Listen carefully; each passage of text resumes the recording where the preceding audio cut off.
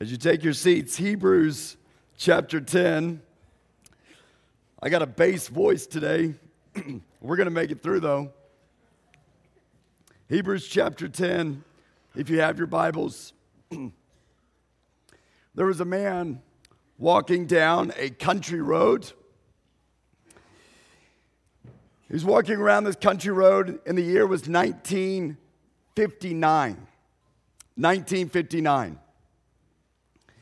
And he came across this gas station. Not this one in particular, but this old gas station on this country road. And he saw lights on. He saw cars in the parking lot. So he goes inside. There's hot food on the counter. There's music playing. But there's no sign of anybody. The place is completely empty. Nobody behind the counter, nobody inside, no voices, nothing. So he hollers out, "Hey, where is everybody? Where is everybody?" No answer. He leaves the gas station and continues his walk to the nearby community, this little downtown. And just like the gas station, the lights are on. There's even music playing. There's cars parked. But there's no voices. There's no people. He goes into buildings. He goes into the courthouse. He goes into the police station. He goes into all these buildings, and there's nobody. And again, he hollers out, "Hey, where is everybody?" No answer. I mean, just imagine yourself coming into Enid, not seeing any cars driving, signs of life everywhere, but you go into places you don't see anybody, as though you were the last person on earth. So this went on for hours until it was nighttime. And the man has gone everywhere, all over this town, this community, and there's nobody there. And eventually he just starts hollering, "Where is everybody?" again. "Where is everybody? Where is everybody?" He's running everywhere, and he begins to bang on anything that he can bang on. And then he wakes up. And come to find out, it was all a dream. Actually, not really a dream. It was a hallucination. In reality, the man was not at that gas station. He was not in that little community. The man was sitting in a small compartment owned by NASA. NASA was doing an experiment to see how long a person could be in complete isolation before they snapped. Now, some of you are like, "I was alive in 1959. I don't remember that story." Because what I just told you is not a true story. What I just described to you is the opening scene of the first episode of the Twilight Zone series. One of my favorite TV shows, by the way. It's so great of a TV show. Not the new one, if you've seen the new one. The old classic, late 1950s, early 1960s. The first episode, literally called "Where Is Everybody?" came out in 1959. Rod Serling was the writer and director of the Twilight Zone TV series. And he often drew on the psychological, the emotional, and the physical effects of loneliness and isolation. The effects on people when they were broken from or dwelling outside the community for long periods of time. And what's amazing to me is that he often did this, and this was the late 1950s, early 1960s. When it comes to loneliness and isolation and its effects on us mentally, emotionally, and physically, think about where we are today. Think about where we are today.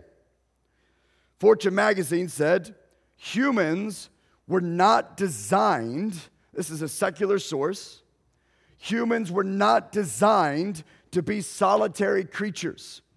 We're not talking about going and having dinner by yourself one evening or something like that. We're talking about prolonged period of time in solitary confinement. The need to interact is deeply ingrained in our genetic code. So much so, says the University of Chicago Center for Cognitive and Social Neuroscience, that the long absence of social connection triggers the same alarm bells in your body and in your mind as hunger, thirst, and physical pain. Thus, the New York Times said, loneliness, the state of it in our day and age, in places like Great Britain, is being viewed as a quiet devastation and has even become viewed as a serious public health issue. Here's what's even more amazing. This recent research is only revealing what Rod Serling knew 60 years ago. What Scripture knew thousands of years ago, what God has known from the beginning. It's not good for us to be alone, to be isolated and lonely, secluded for long periods of time, away from or outside the community. And all that research and all those comments I just read to you also, all that came before COVID-19. So now imagine in this post-COVID world just how lonely and isolated we've become, generally speaking.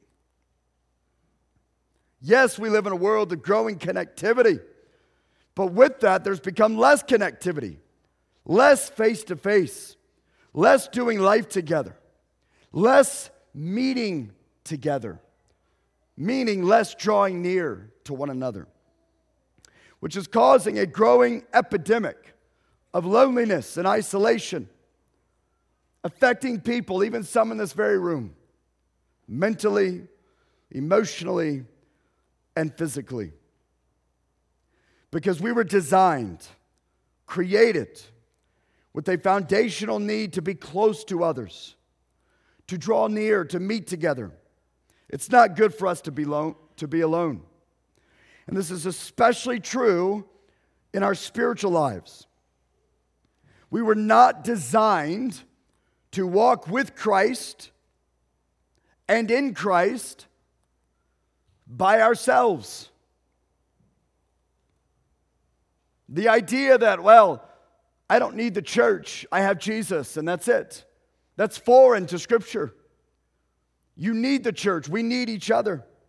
After all, God the Father, Son, and Holy Spirit, one God, three persons. The Trinity dwells in community. And we were created in the image of God, designed to live in community. So, we need community, and we are better together. So if you haven't caught on, we begin this new series today, Community Better Together. And over these next few weeks, we're going to emphasize the importance of regularly meeting with other believers and what that meeting together ought to look like, or what ought to characterize that gathering, and how we ought to meet together on a large scale, yes, like this, yes, but also in the context of small groups. And overall, we'll see how we are truly better together. So Hebrews chapter 10, if you have your Bibles, turn to verse 24 and 25. And this is what we read. Let us consider. Let us pause and evaluate and consider how we may spur one another on toward love and good deeds. This is like a passionate argument. How we can compel one another on toward love and good deeds.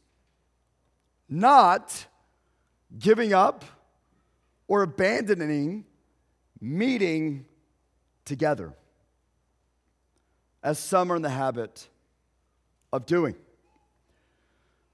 But let us encourage one another, all the more as you see the day approaching. So the author says, listen, the end is near.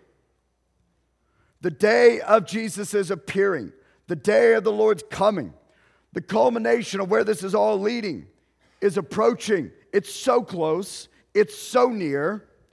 Therefore, as it approaches, let us ultimately do one thing together. Let us meet together.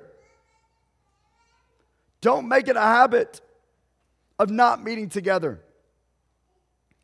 Don't spend long periods of time away from or outside the community of believers. Let us meet together. Now listen, this isn't merely let's just gather in a location, shake hands and say hi and then leave. This isn't about attendance. The author doesn't have in mind a meeting about location or surface level gathering, but a certain kind of meeting. A kind of gathering together with one another that is rich and deep and authentic and transparent and meaningful and vulnerable, in which we are drawing near to one another. That's what he has in mind here with meeting together, is drawing near to one another. In Acts chapter 2, we read a summary statement about the early believers and how they attended the temple together.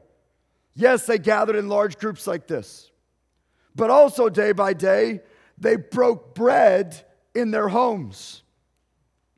Throughout Acts, we see the early church meet together in a rich, deep, authentic, transparent, meaningful, vulnerable way, where nothing is holding them back from each other. They're not putting up walls to each other. They are truly and wholly invested in the lives of one another. Think of it like this. In Luke chapter 10, Jesus told the parable, this story of the Good Samaritan. It's a story that's very famous. We've looked at it many times. What happens in the story? A man was on this road going down to Jericho. A bunch of robbers came out.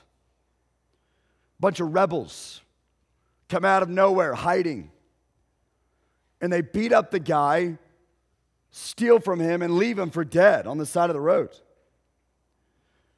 And so then here comes a priest. And the priest sees the man. And he doesn't draw near to the man. Instead, he draws away from him and crosses the other side and continues on. Then comes a Levite. And the Levite sees the man and doesn't draw near to him, but draws away from him and continues on down the road. And then comes a Samaritan. In that cultural context, for the Jews listening, it would have been the least likely person that they would have assumed would have stopped. But the Samaritan sees the man, and what does he do? He draws near to him. He meets with him, so to speak. And he serves, and he helps, he encourages, he gets involved. Jesus calls us to live like the Samaritan. The author of Hebrews would have in mind the meet together like that. That's how you ought to meet together. Draw near to each other. Don't let anything hold you back. Don't put up walls to each other. Be truly and wholly invested in each other's lives. So Jesus calls us as his community of believers to meet together, just as the author of Hebrews does here, in the same kind of way in which this Samaritan man met with the man on the side of the road and thereafter. Not just merely in location. The priest and the Levite were near this man in location. But you can be near someone in location, but still remain at a distance. You can be near somebody in that pew in front of you, but still remain at a distance. We are to truly meet with each other, to draw near to each other. And to do this, we must meet in a specific way. And I think the answer lies in that parable.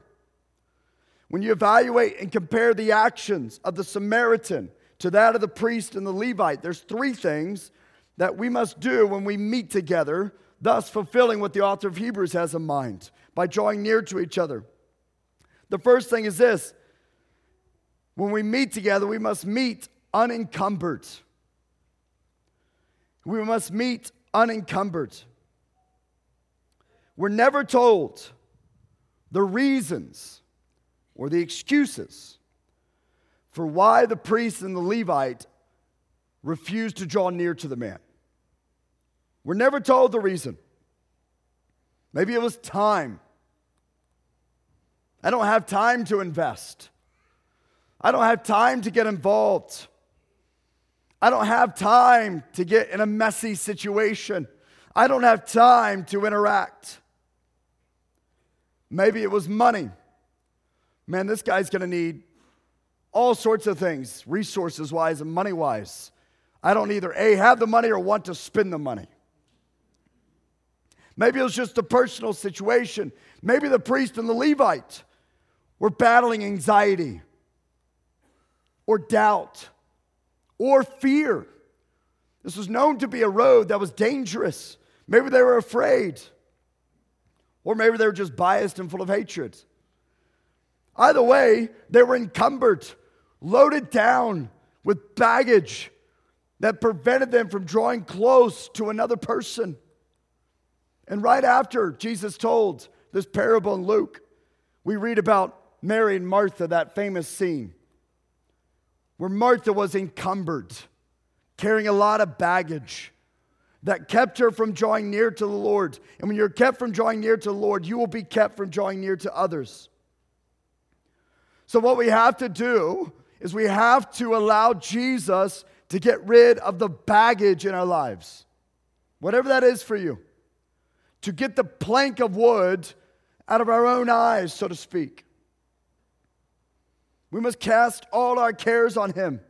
Give Him anything that is weighing us down and preventing us from drawing near to Him or to each other. We must meet unencumbered. The second thing we must do is meet unguarded. The Samaritan approaches a situation that he has no idea about. He draws near, though, and by doing so, he enters into a vulnerable situation in which he's unguarded. But by doing so, it allows him to be this man's neighbor, which is what Jesus is calling us to. It allows him to truly meet this man's needs. Now, Noah, our oldest, 8 years old, loves anything soldier related. He loves army. He loves battles. He loves wars. Just talking about them, asking questions about them. A few years ago, we were in Cushing at this fly-in fair where they had an old war reenactment, and this is Noah having the time of his life dressing up as a World War I soldier. He loves army and anything battle related. And anytime we're at home playing battle with things like Nerf guns, what does Noah do? He hides himself behind something. Why is he doing that? He's guarding himself. He's protecting himself. Which, make no mistake about it, is a smart thing to do. But when it comes to drawing near to the Lord and to each other, it can also be a hindrance. Not allowing yourself to be vulnerable or open to another person. It will always prevent you from being close to that person, from actually meeting with them in the way that the author of Hebrews has in mind. Now listen, living unguarded, meeting unguarded doesn't mean that we're not smart or that we don't walk carefully into situations. But if we expect to be close to one another, to draw near to one another, then eventually we have to quit hiding behind walls. As an individual, as a marriage, as a family, You got to quit wearing a mask. You got to get real. The priest and the Levite allowed cultural or religious or personal reasons to function like walls. And it kept them at a distance from drawing near to another. And the twist is, it also kept them from the Lord. The Samaritan, despite cultural or religious or personal reasons, allowed walls to come down. He allowed himself to be vulnerable, unprotected, unguarded. And he went and met with this man. In order for us to truly meet together, walls got to come down. We got to quit hiding. The third thing is we must live unrestrained. We must meet unrestrained. We must be truly and wholly invested in each other's lives. The Samaritan was overly excessive in his interaction and involvement with this guy. And the guy's a stranger. It's not a family member. It's not an old friend. He's a stranger. He went above and beyond, serving and helping and giving and providing. Now, this doesn't mean we do whatever, whenever. However, we meet unrestrained. We live unrestrained when it comes to our sacrifice for one another, expressing our love towards each other in our gifts and service for one another. I'll give you an example of this. In Acts chapter 4, we read that all the believers at this time were united in heart and mind. They felt that what they owned was not their own, so they shared everything they had. There was no needy person among them, because those who owned land or houses, plural, would sell them, bring the money to the apostles, and give to those in need. For instance, there was a guy by the name of Joseph. The apostles nicknamed him Barnabas, which means son of encouragement. He sold a field he owned, probably a very significant field worth a lot of money, and brought the money to the apostles. He lived unrestrained, just as all the believers at that time did.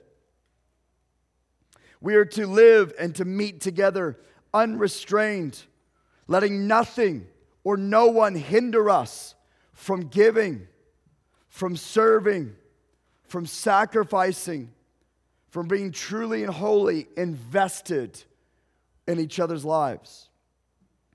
Ultimately, we're called to meet together. And as we meet, we're called to consider and to encourage. Think about ways how we can compel each other towards love and good works. How can we encourage somebody? But in order to do that and not make it a habit of not truly meeting together, then we must live unencumbered, unguarded, and unrestrained. That requires us to leave the baggage at the feet of Jesus, to let the walls come down, to live openly and transparently, to meet with our brothers and sisters, drawing near to them. And as you'll see in this series, I'm convinced the best space and place for this, for true discipleship, community, fellowship, love, growth, service, and so on, is in the context of small groups. The best space and place to encourage, to pray for, to confess to sharpen, to stir one another up is small groups. Make no mistake about it, there's something special about gathering like this with the whole church. But it's in the context of small groups, 2, 3, 4, 5, 6, 7, or 8, where we truly thrive and grow in Christ, where we truly will consider and encourage, where we truly will draw near to one another. And when that happens, a paradox occurs. Something big comes from the small. Most of you know the name Vincent van Gogh. He lived in the 1800s, considered the greatest Dutch painter after Rembrandt. One of his most famous paintings is the one you see on the screen, The Starry Night. But he had more than 2,100 works of art. And he's arguably one of the most famous and influential figures in the history of Western art. And this is what Vincent van Gogh had to say. Great things are done, big things are done, by a series of small things brought together. And I think of that quote when we see Jesus take 12 guys and readies them for 3 years, testing them, teaching them, preparing them, spurring them on towards love and good works, encouraging them. He then plants them, so to speak, sends them out and uses them to start a movement that is unstoppable and has grown unspeakably huge, big, massive. The paradox. He had other followers. He met with the whole group, but he especially focused on these 12 seemingly insignificant guys, his small group made up of unknown guys, and he takes them and he builds his church through them. In 2010, Pew Forum found that the number of Christians around the world was a community of more than 2 billion people. The number of Christians around the world, 2010, a community of believers more than 2 billion. That's not counting all the new Christians in the last decade, or all the Christians who came between now and the days of Jesus. And it all started with a small group of 12 meeting together, not for attendance records, not to say hi and then go back to their day, but meeting together, unencumbered, unguarded, unrestrained. Now there was one who didn't, and we know his story. Meeting together, considering and encouraging, and out of that small group came something big. I'm going to look more at this in this series, but let it begin with us drawing near to each other, meeting together. Let it be a meeting full of believers, just a few of us, all of us, who are holding nothing back, who are not putting up walls, and who are putting their whole self into the gathering, considering and encouraging, especially as we see the day approaching. With heads bowed, eyes closed, I'm going to invite the team forward.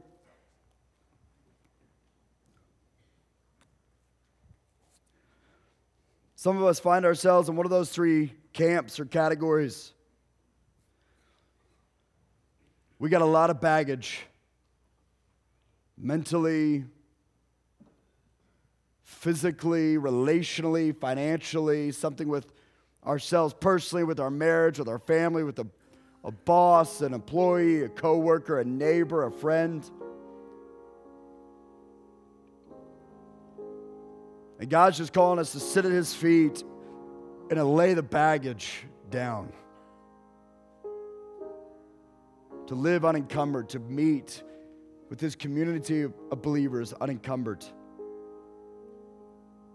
For others of us, man, we've just been putting up walls, trying to hide something, trying to pretend.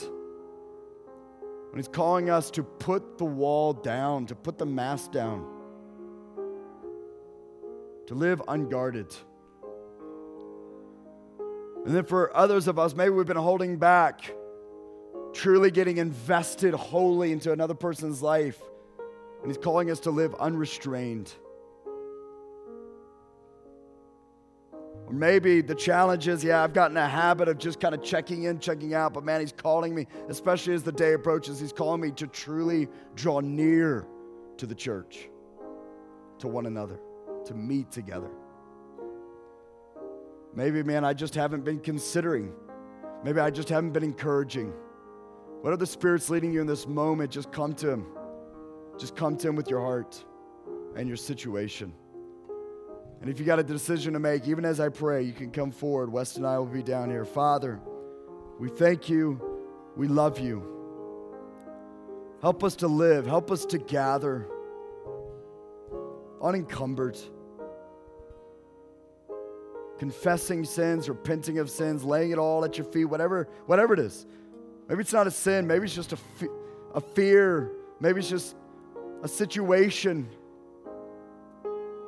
Help us to lay the baggage at your feet, to cast all of our cares upon you.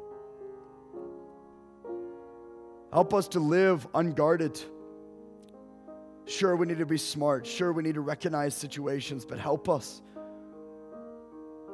to allow ourselves with trusted, loyal, faithful brothers and sisters to live vulnerable lives, to be honest, to be real, to be authentic. And Father, help us to see that nothing we have or possess is ours. All of it's a gift.